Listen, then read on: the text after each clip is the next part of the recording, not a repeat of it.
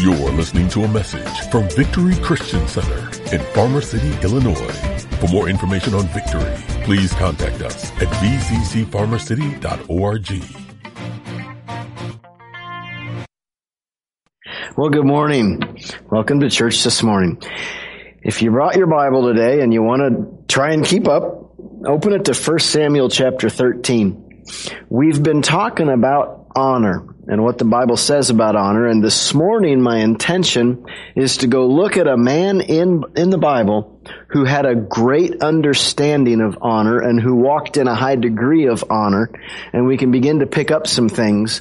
And that man, of course, is King David. That's where I want to land. I'm going to start just a little before him and look at the end of King Saul's reign. King Saul was the first king given over Israel who could have been a great king. He was not destined for the end that he did, but he made some very poor choices, and it was unfortunate. But we'll start reading in 1 Samuel chapter 13, in verse 13. This is the prophet Samuel. He says to Saul, "You have done foolishly. You have not kept the commandment of the Lord your God, which he commanded you. For now the Lord would have established your kingdom over Israel forever." That was God's plan. And it was going to be through Saul. But Saul did not live up to the expectation. Verse 14, "But now your kingdom shall not continue. The Lord has sought for himself a man after his own heart, and the Lord has commanded him to be commander over his people, because you have not kept what the Lord commanded you." And this was not a one-time event. This was a series of events in Saul's life, and he just reached the end. And it reminds me of what we already looked at with Eli. The high priest Eli did not do what was commanded of him, and he did not remove disrespect from the priesthood. And it cost him the same thing. What had been promised to his family and in his generations got taken away because of poor choices. Same thing going on here. But that's not my message. I want to shift then. Who's the new guy? Well, we know who it is. It's King David. And I just want to slip a verse in. This is from the Apostle Paul in Acts 13:22. Paul writes, "When he, God, had removed him, Saul, he raised up for them David as king, to whom also he gave testimony and said, I have found David, the son of Jesse, a man after my own heart, who will do all my will." Now, I do think those two things are connected. Someone who's after the heart of God wants to do the will of God. Someone who's after someone else's heart, most likely their own heart, is not seeking the will of God. They're seeking their own. But I want to point out, David was a man after God's own heart. What made him that way? Well, it's a setup. I believe a big key of what made David that guy whose heart was just after God, a big key was his understanding of honor. Now, I won't be so bold as to say, and that was the only key. And no, I'm sure it's a multifaceted answer, but that's the part of the answer I want to look at this morning. He honored God with his life. He honored God in many of the things he did. Was he perfect? No, but he had a heart after God. So I want to go to 1 Chronicles 19. I'm going to jump around a little bit this morning, but I want to start with an example of King David showing honor. In 1 Chronicles 19, verse 1, "It happened after this that Nahash, the king of the people of Ammon, died, and his son reigned in his place. Then David said, I will show kindness to Hanun, the son of Nahash, because his father showed kindness to me." Now, this is an act of honor. And this would be maybe my first point about honor.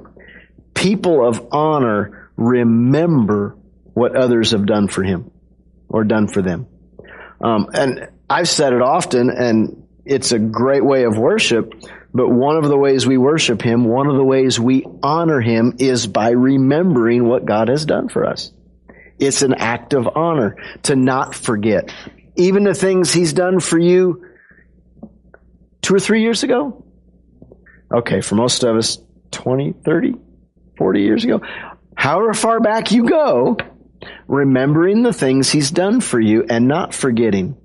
I can't tell you the number of the old-time preachers who would preach, keep a journal.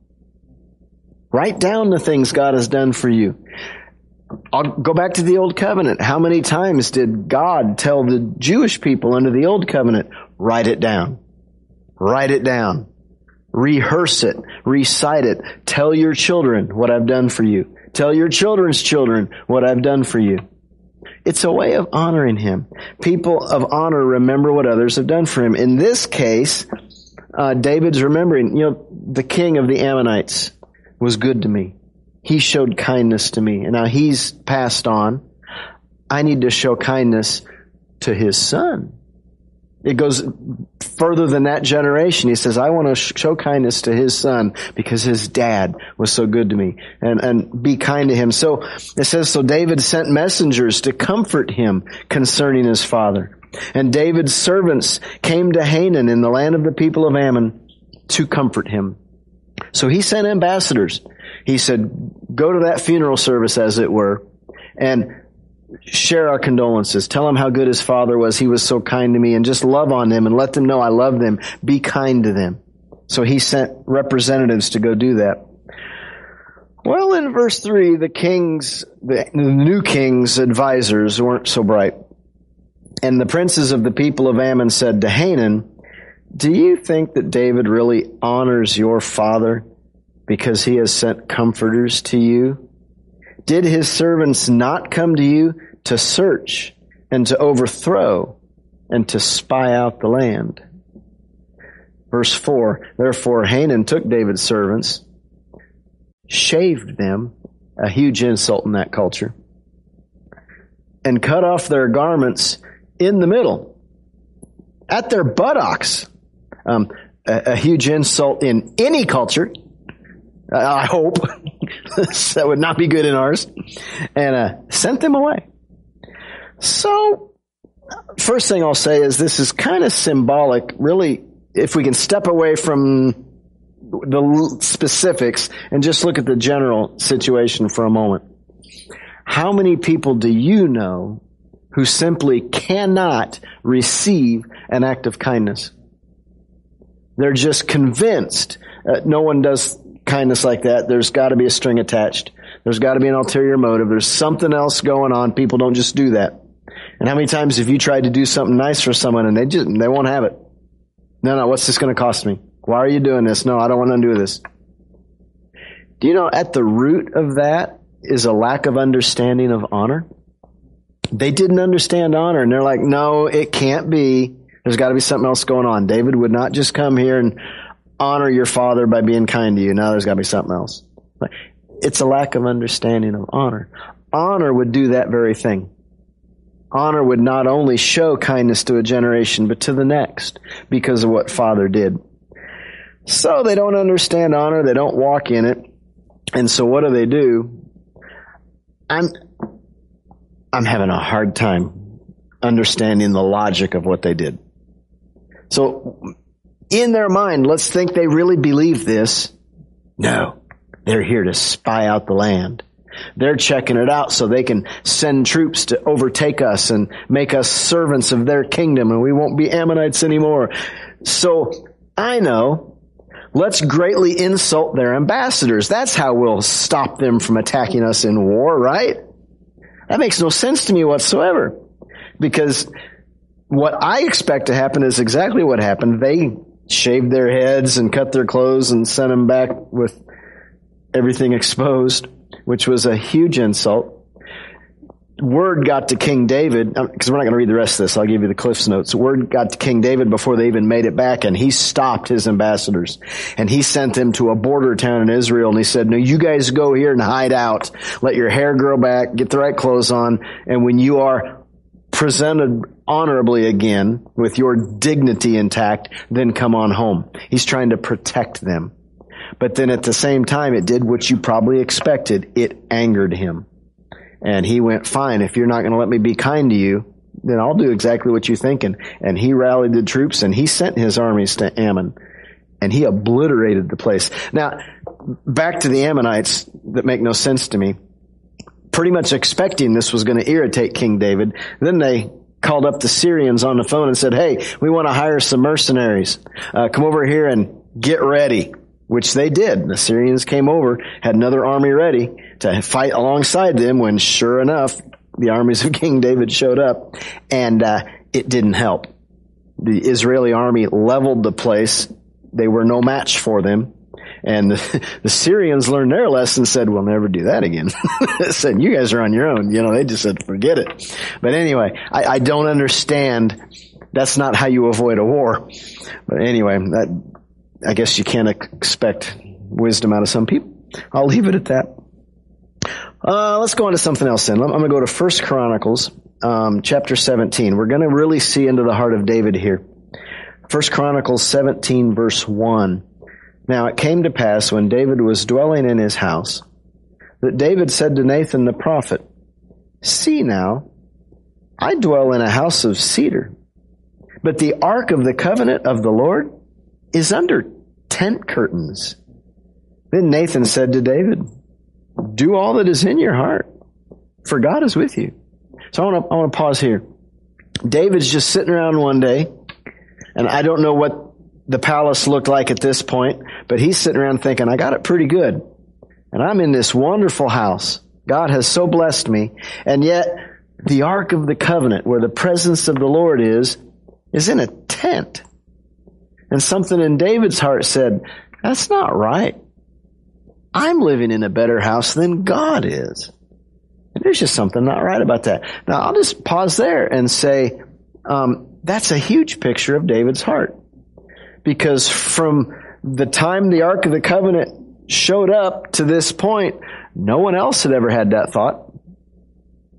Now, it wasn't always practical. Under Moses, they did a lot of traveling. But at no point so far has anyone had the idea, hey, let's build a house for God. But yet David, he was thinking that way. I'll throw this in. Philippians 2:21 says, for all seek their own, not the things which are of Christ Jesus. That's typical. See, this is typical of all generations. Most people left to their own devices are looking out for themselves. Most people are seeking what they desire, what they want, and they're looking out for themselves. It's unusual for somebody to put God's desires above their own. Now, I'm not saying King David is the only one, but he is a shining example of someone who, again, has a heart after God, and he's putting God's things ahead of his own. Honor looks out for others. Honor is not worried and focused just on self, but looks to the outside, to others. So back to King David, he's thinking, this isn't right. And so, wants to do things right. He called the prophet in, and the prophet's name was Nathan. He says, Nathan, this isn't right. Yeah, I'm living in a nice house. God's in a tent. And Nathan says, do what's on your heart. You're the king. You love God. Do what you want. And he leaves. King David, you don't have to tell him twice. He's gearing up. All right, I'm going to build a house for God. Well, he didn't get very far. Before the night was over, the word of the Lord came to the prophet Nathan and said, hold on, I got something to say about this. Verse 3, but it happened that night that the word of God came to Nathan saying, go and tell my servant David, thus says the Lord, you shall not build me a house to dwell in. For I have not dwelt in a house since that time I brought up Israel, even to this day, but have gone from tent to tent, and from one tabernacle to another. Wherever I have moved about with all of Israel, have I ever spoken a word to any of the judges of Israel, whom I commanded to shepherd my people, saying, why have you not built me a house of cedar? Now therefore, thus shall you say to my servant David, thus says the Lord of hosts, I took you from the sheepfold. Now we're back at the beginning. I took you from the sheepfold, from following the sheep to be ruler over my people Israel. And I have been with you wherever you have gone, and have cut off all your enemies from before you, and have made you a name like the name of the great men who are on the earth. Moreover, I will appoint a place for my people Israel, and will plant them. that they may dwell in a place of their own and move no more. Nor shall the sons of wickedness oppress them any more as previously, since the time that I commanded judges to be over my people Israel. Also, I will subdue all your enemies. Furthermore, I tell you that the Lord will build you a house. Oh my goodness. Now, hold on a minute. That's not what David was after. Remember where this started. He's like, I'm living in a great house. God needs a better house. All on his own. Just out of his love for God. And God's saying, no, I've never told anyone to build me a house. All right. What we're finding out is, first of all, I can't get past the house thing. He says, I'm trying to build God a house, and God says, no, don't build me one, but I'm going to build you one. And I'm thinking, that fits with what we've already seen in the kind of the theme verse for this series. God said, those who honor me, I will honor. And he says, I saw your heart, and you want to build me a house. Now, no, you're not going to build me a house, but I'm going to honor the intent of your heart, and I'm going to build you a house. That's just God. Now, what we find out about David is that building a house for God was coming, but that wasn't part of David's calling. He was not the one called to build a house. That was actually his son's calling, Solomon. David was getting ahead of God. Just out of his heart, out of his love for God. All right. We could go down a rabbit trail. I'm not going to. Because David's heart was in the right place. But you get in trouble when you get into someone else's calling. Now, if God asks you to step into someone else's calling, that's different. But if you're wandering off on your own apart from God, not always a good idea. And God stopped him, said, no, that's not your calling. That's not your place. That's for someone else. But then he says, I'm going to honor your heart. So he says, you have pleased the Lord. Or I'm saying this, you have pleased the Lord with what's in your heart. And so he's going to build you a house. Pick it up in verse 11. And it shall be when your days are fulfilled, talking about David, when you must go to be with your fathers, that I will set up your seed after you, who will be of your sons, and I will establish his kingdom, and he shall build me a house. So it's coming. You're one generation early. And I will establish his throne forever.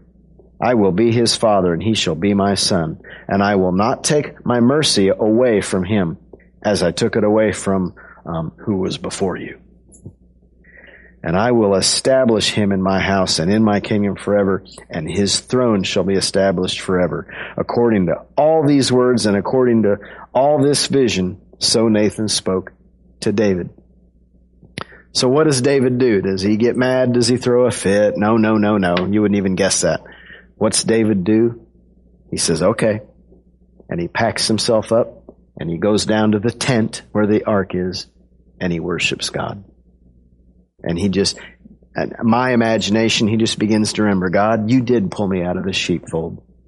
And you protected me from the lions and the bears. And you were on me. And you were anointing me when that giant was threatening the armies of Israel. And you protected me when I ran for my life, when King Saul kept trying to kill me time and time again. And you have helped me so many ways. He's just reciting all the things that God has done for him up to this point. And so then what did David do? He says, okay, I can't build it, but I can pay for it. And he made it his life's ambition. From that point until the time he did go home to be with his fathers, he started a building fund. And he started collecting money. And first he did it the way he did things is typical of that day. This is not how we do things today. But typical of that day, the armies would go out in the times of war, usually in the spring. There's another passage where it talks about in the season when the kings are off with their battles fighting, because that's what they did. And he would go out and he would win battles. One thing he was doing was he was stretching the borders of Israel to where God has ordained them to be, which to this day they're still not. But that's another sermon for another day. That's coming. But anyway, he was stretching the borders of Israel to where they're supposed to be. And every time they would conquer another nation, he would bring the spoils of war home, and he started putting it in the building fund. And he did that for years. I didn't look to see from this point to the end of his life how many years that was, but he did that for years, just building the building fund, building the building fund. And then out of his own treasury, he began putting money in the building fund. Thinking, what? I'm not going to disobey God. He told me I can't build it. Fine. But I'm going to get ready for it. My son's going to build it. And I'm going to pay for it.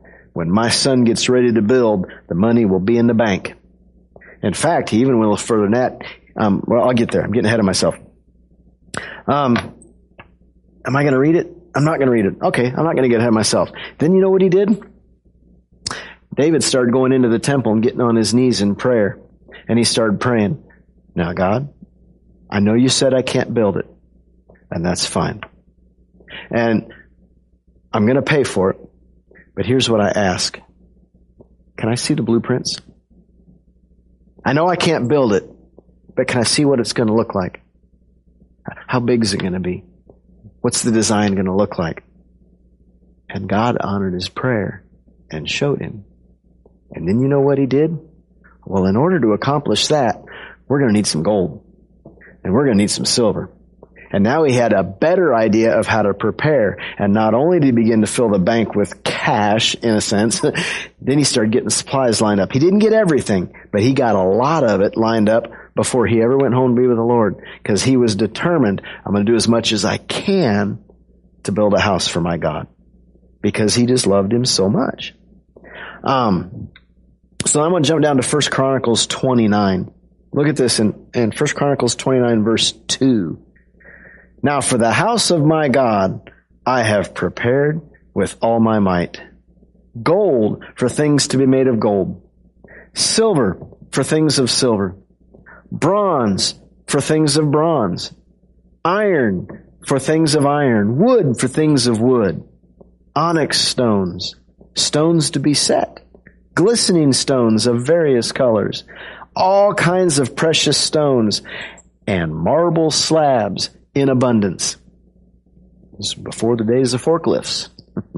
I cannot imagine, but he did it. And he just filled the treasuries of Israel. Look at verse 3. Moreover, because I have set my affection on the house of my God, I have given to the house of my God over and above all that I have prepared for the holy house, my own special treasure of gold and silver. 3,000 talents of gold, of the gold of Ophir, and 7,000 talents of refined silver to overlay the walls of the houses. The gold for things of gold, the silver for things of silver, for all kinds of work to be done by the hands of the craftsmen. Now let me pause. He got specific enough that he started saying, all right, I gave this much gold and I gave this much silver and a bunch of other stuff. If you took that and you translated it in today's money based on the value of gold today, now it's fluctuating and I don't know where it's at exactly right now, but bring it into current standards. We're talking conservatively $1.5 billion with a B, not million. Billion, that's conservative. Some take it more than that King David gave out of King David's checking account. He was a blessed man. Why? There was anointing on that man. He was doing everything God wanted him to do. Are you with me? So now he's put another 1.5 or more billion of his own dollars in there. Then what happened? He continues, who then is willing to consecrate himself this day to the Lord? What's he saying? All right, here's what I gave. Does anyone else want in on this? He did not mandate anything. He did not require. What he opened up was a free will offering. If anyone else, just out of the adoration of your own heart, if you want to get in on this, we have a building fund. And let each man give as he so desires. Here's what I've done. Okay? Verse 6. Then the leaders of the fathers' houses, leaders of the tribes of Israel, the captains of the thousands and of hundreds, with the officers over the king's work, offered willingly. They gave for the work of the house of God 5,000 talents and 10,000 derricks of gold, 10,000 talents of silver, 18,000 talents of bronze, 100,000 talents of iron. And whoever had precious stones gave them to the treasury of the house of the Lord into the hand of Jehiel the Gershonite, the accountant. That's what I don't know, but I'm going with that. I like it. Verse 9, then the people rejoiced, for they had offered willingly, because with a loyal heart they had offered willingly to the Lord, and King David also rejoiced greatly. And again, bring that into modern terms, the nation of Israel, a lot of his officers and the people under him, about another $2.6 billion. So conservative estimates, we now have over $4 billion sitting in the building fund ready to build the temple when King Solomon gets ready to go. When it comes time to trade, and he starts setting up trade routes with Tyre, and I won't get into all that, but it was all ready. He said, I can't build it, but I can get ready. He says, I can get ready. Then he begins to prophesy. Verse 10, therefore David blessed the Lord before all the assembly. And David said, blessed are you, Lord God of Israel, our Father, forever and ever. Yours, O Lord, is the greatness, the power and the glory, the victory and the majesty. For all that is in heaven and in earth is yours. Yours is the kingdom, O Lord, and you are exalted as head over all. Both riches and honor come from you, and you reign over all. In your hand is power and might. In your hand it is to make great and to give strength to all. Now, therefore, our God, we thank you and praise your glorious name. He's honoring David is honoring God with everything he has. Does he honor him with words? Absolutely. But in the case of this one, it was all of his actions, a lifetime, years of actions to honor God with his heart. He was a man after God's own heart. There was something about David, and I'll point this out. It wasn't that he just was smarter than other people or more skilled than other people. It wasn't David. He had a heart after God and he acted on it. But there was grace on David that he connected with. There was an anointing on David. And it was connected to that calling that we talked about. He stepped into the job that God had planned for him, and he cooperated, unlike his predecessor, and did everything God asked him to. There was calling on his life to expand the nation's borders. Remember, God said, and I'm going to give them a place that is theirs, that will be their place. They won't have to travel anymore. And he used David to do a lot of that, because they had, you can look at the history. They had started out under Joshua, and then they'd lost some ground. But David is restoring and bringing unity to Israel. And there was anointing on him to do that. And he cooperated with all of that. But it was beyond ordinary.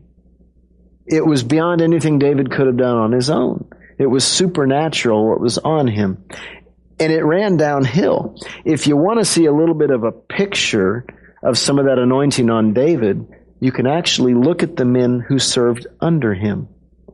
Because he had armies, literally, but especially in the officers that served under him, he had a corps of men who came up under him to help him fulfill the call on his life.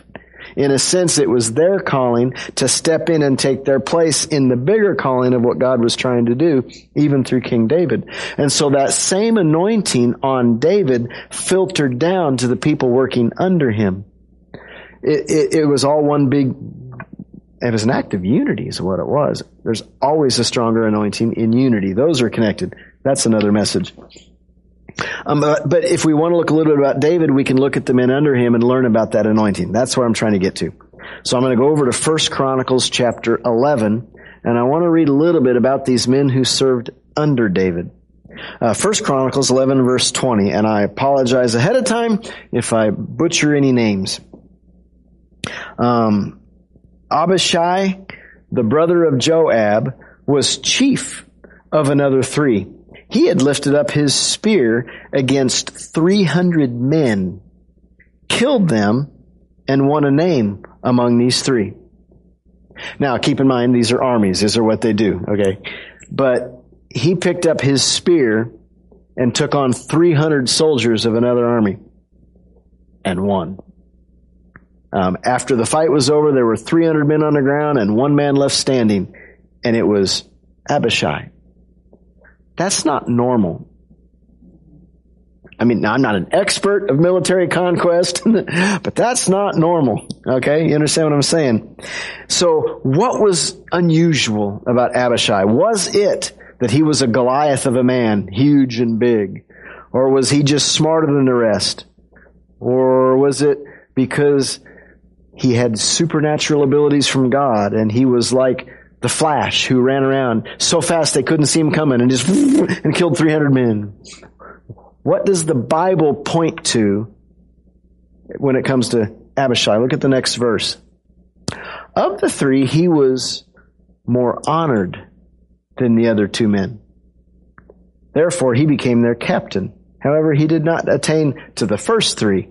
I see that phrase a few times, and I think what it is right under David, there were three men who had the highest place under King David. There were ranks under him. And we're looking at Abishai, who was incredible in his place, but he wasn't in that highest rank. He was down a little bit. He wasn't in that first three. He was down a little ways, but he was no slouch. But how was it that he could take a spear and take on 300 men? The only thing the Bible points to, he was more honored than the other men in his outfit. Something about honor. What you're going to see is consistent. I've kind of already pointed it out. Honor and anointing go together. Honor and anointing go together. He was more honored. A couple other translations, but they all say similar. Complete Jewish Bible says he had the most honor. New American says he was the most honored. Darby says he was more honorable. So pick your favorite word. They're all saying the same thing. The Bible says it had to do with the honor that was on him. Verse 22, Benaiah was son of Jehoiada, the son of a valiant man from Kabzeel, who had done many deeds. He had killed 2 lion-like heroes of Moab. He had also gone down and killed a lion in the midst of a pit on a snowy day. Maybe he was bored, I don't know. And he killed an Egyptian, a man of great height, 5 cubits tall. That'd be around 7.5 feet. Another Goliath-looking figure. In the Egyptian hand there was a spear like a weaver's beam. And he went down to him with a staff, wrested the spear out of the Egyptian's hand, and killed him with his own spear. These things Benaiah, the son of Jehoiada, did, and won a name among 3 mighty men. Indeed, same thing. He was more honored than the 30 in his outfit. But he did not attain to the first 3, and David appointed him over his guard. So there it is again, another mighty man who did things that were not normal. I would even say things that were not natural. He's tapping into something supernatural. But what's the Bible point our attention to? He was more honored. Honored by God. How do you become more honored? God said, those who honor me, I will honor. Those who honor me more, I will honor more. How do you get to a place of being more honored? You honor God more. Where did they learn how to honor God? From their boss. They're learning it from King David. Honor is something you learn. They didn't start that way. They They weren't born just knowing how to honor. In fact, have you looked at where they came from? These mighty men who served under King David? They came out of the greatest West Point academies in the army of Israel? No. Quite the opposite. In 1 Samuel 22 verse 1, we're going back earlier in David's life. David therefore departed from there and escaped to the cave of Adullam. So when his brothers and all his father's house heard it, they went down there to him. We're early in his life where Saul's trying to kill him. And he's literally running for his life, hiding to try and stay alive. And here he hides in a cave in Adullam. Verse 2, and everyone who was in distress, everyone who was in debt, couldn't pay their bills, everyone who was discontented, gathered to him. So he became captain over them. And there were about 400 men with him. Where did David's mighty men come from? They were a group of misfits. They were discontented. They were in distress. They couldn't pay their bills. They were running from the bill collectors. They were a group of misfits. And so, hey, David's hiding. Let's go hide with him. That's where they started. When David began building his core group of mighty men, there they are. So it wasn't something they were born with. It's something they learned. They literally stepped under David's tutelage. They saw God on him and just stepped under him and connected. Took a place and said, how can I help? How can I serve? And they learned honor from David. It was David's character that rubbed off on them.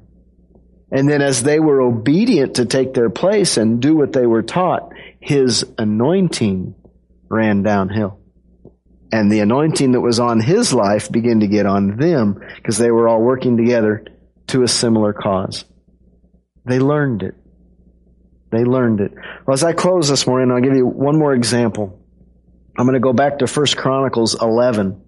And I want to give you one more account. Again, 3 mighty men who served under David, starting in verse 15. Now 3 of the 30 chief men went down to the rock to David, into the cave of Adullam. He's still in that cave. And the army of the Philistines encamped in the valley of Rephaim. David was then in the stronghold, and the garrison of the Philistines was then in Bethlehem. So the Philistine army had taken Bethlehem. And David said with longing, "Oh, that someone would give me a drink of water from the well of Bethlehem, which is by the gate." So what's going on? Now, is he giving orders? No. They're hanging out in a cave. I'm going to guess there was water running in the cave, but apparently it just didn't taste as good as the spring water coming out of the well at Bethlehem. And King David is just sitting around one afternoon saying, "Man, I wish I had a drink out of the well at Bethlehem," which he couldn't have at the moment because that was under the watch of the Philistine army. So he couldn't exactly get over there and get a drink. So he's just thinking out loud, just kind of wishing, gosh, sure wish I could get some water out of the well. Verse 18, so the three of his mighty men broke through the camp of the Philistines, drew water from the well of Bethlehem, that was by the gate, and took it and brought it to David. Let's pause there. He didn't give an order. He didn't tell them to do it. We're in a similar case now. It was just in their heart. Hey, boss says he sure would like to have a drink of water out of the well at Bethlehem. Those 3 mighty men, I can almost hear them, not literally, but they're whispering. I'm imagining they're whispering to each other. And they're saying, "Did you hear what he said?" "Yeah, I heard it." "Got your gear?" "Yeah, I'm ready." "What are you waiting on?" "Let's go." Without orders, didn't even tell them what they were doing. Now, I wanted to think for a moment, maybe they went into sniper mode and they got on, they put on branches and twigs or something, snuck through enemy lines, snuck to the well when no one was looking and dipped water out. And maybe. But as I read, it says, they broke through the camp of the Philistines. Now, I did not do a word study, but just the way that's translated, I'm thinking it might be the other way. It might be when you consider they're the mighty men, and if God's hand of anointing is on them, they walked right through the middle. What's the quickest way to any point? A straight line. And whatever's in my way, we're going to move. We are headed to the well. Could be. Now, you picture it any way you want to, but they in their heart said, we want to do this for our boss, for King David. I don't think he was king at this time. They're hiding in a cave still. But he says, we're going to do this for him. And they did. They fought their way through. They got the water and they came back. And I will go so far as to say it was an act of honor. And I don't think the Bible says this, but what I see, it's here for us for a reason. Because they were honoring the one who was above them, God did put his hand of protection on them. And they made it there and they made it back. And I don't think it was just because they were super sneaky. God anointed what they were doing, even though it wasn't an order from their boss. So they get the water and they bring it back to King David. Verse 18, I'm going to pick up where I left off, says, nevertheless, David would not drink it, but poured it out to the Lord. Verse 19, and he said, far be it from me, O my God, that I should do this. Shall I drink the blood of these men who have put their lives in jeopardy? For at the risk of their lives they have brought it. Therefore he would not drink it. These things were done by the three mighty men. Now some people might be tempted to be offended by that. They go to all that trouble and he pours it out and wouldn't even drink it. Those are people who don't understand honor. David recognized he was not talking about drinking blood. What was he talking about? They risked their blood to even get this water. In David's eyes, the value now of that cup of water is their lives. That's what was at risk to get it.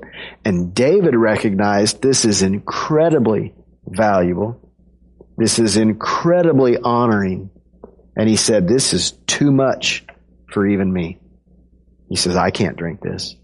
So what did David do? I'm now going to give this gift to the only one worthy to drink what this water represents. And he gave it to God. And he poured it out as an offering. Those three men were not offended when he poured it out.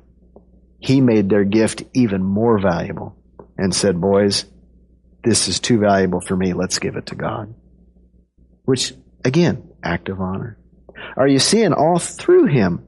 Those men that worked under David went from a motley crew to mighty men of valor. They did amazing exploits. But the reason being, they learned honor from King David. They walked in honor like King David did. And now, their exploits are recorded in Scripture. We just looked at a few of them. For all of eternity, it is recorded what those mighty men did. Many of their acts of valor serving under David. And one of the best good news we can gather from that, for us, if God can do that with a group of misfits, He can do that with us. Amen? He can do that with us. We can be a people who are after God's own heart. We can know what He values. We can learn and understand how He thinks. We can do exploits on our own. Why? Because His hand is on us. Those who honor me, I will honor. Those who honor me more, I will honor more. Amen?